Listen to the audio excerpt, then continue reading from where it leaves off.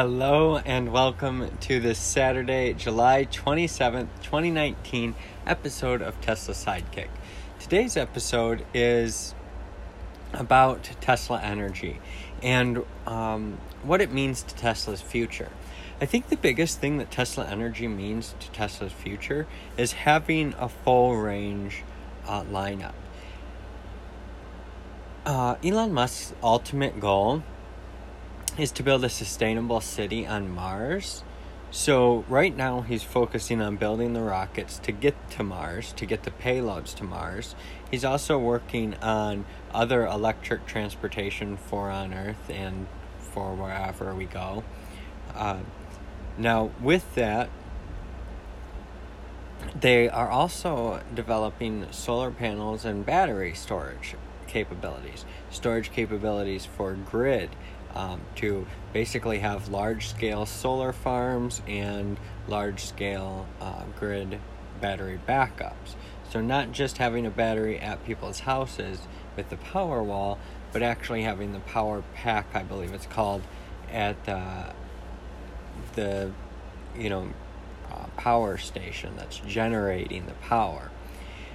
This is really important because Tesla's using all of these things to continue to push things forward. They're engineering new technologies to continue pushing other things forward.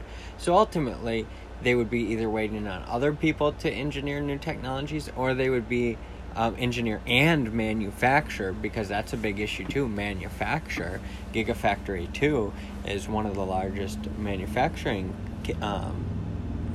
one of the largest manufacturing footprints out there, and it's for solar panels, it's for batteries. I'm not 100% sure on that. I think only Gigafactory 1 and 3. I would have to double check. That's not really what this podcast is about, so that I'll know more about that on an upcoming podcast.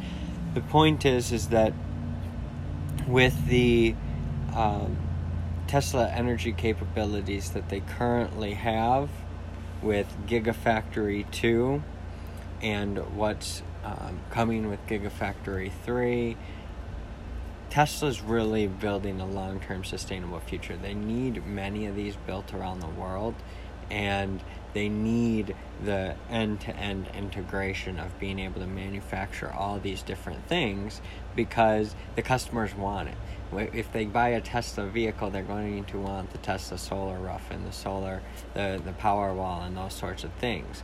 And as capacity grows and they're able to produce more, the larger municipalities will be more interested, the larger power companies will be more interested.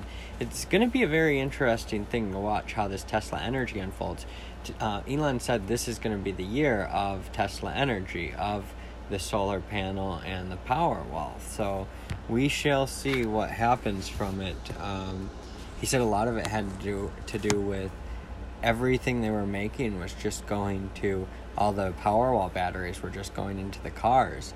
And so they were also upgrading the specs on their shingles, their solar shingles.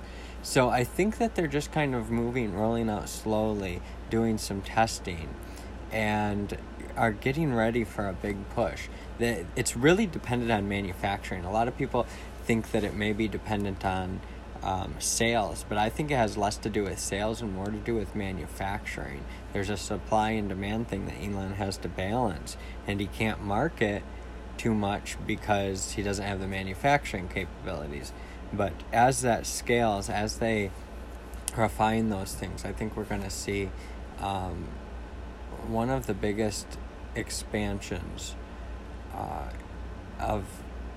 one of the biggest shifts in energy ever before.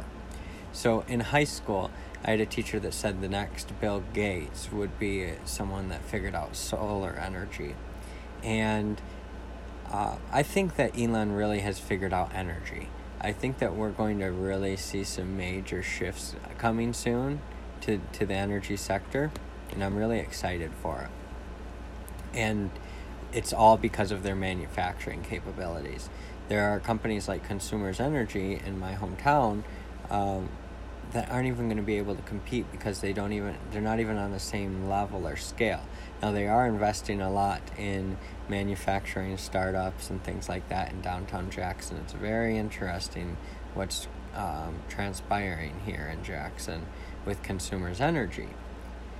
So we shall see what happens, but my point is with this is that I say my point is a lot. But I'm in a good position to study this and deepen my understanding of this and how to move the needle forward in the future with these companies such as Consumers Energy and supplying them the technologies they need to serve their customers. Because ultimately, Consumers Energy is a customer service company, and while they do, develop their own energy systems, I think that partnering with someone like Tesla could help them from being not absorbed, but put out of business. Because if Tesla really expands their solar capacity and then is able to manufacture and deliver and finance for cheaper than paying your utility bill, well, I think that the utility companies are going to really struggle, especially if he comes up with better air conditioning technology, better heating technology, those sorts of things. A lot's coming in the pipeline. I'm excited, especially considering Elon Musk has made hints at mobile housing and doing something with the housing industry, because he believes that it's ripe for innovation just like the automotive. And I think it is, especially if we want to put a sustainable city on Mars. So thanks for another episode of Tesla Sidekick. Have a good night.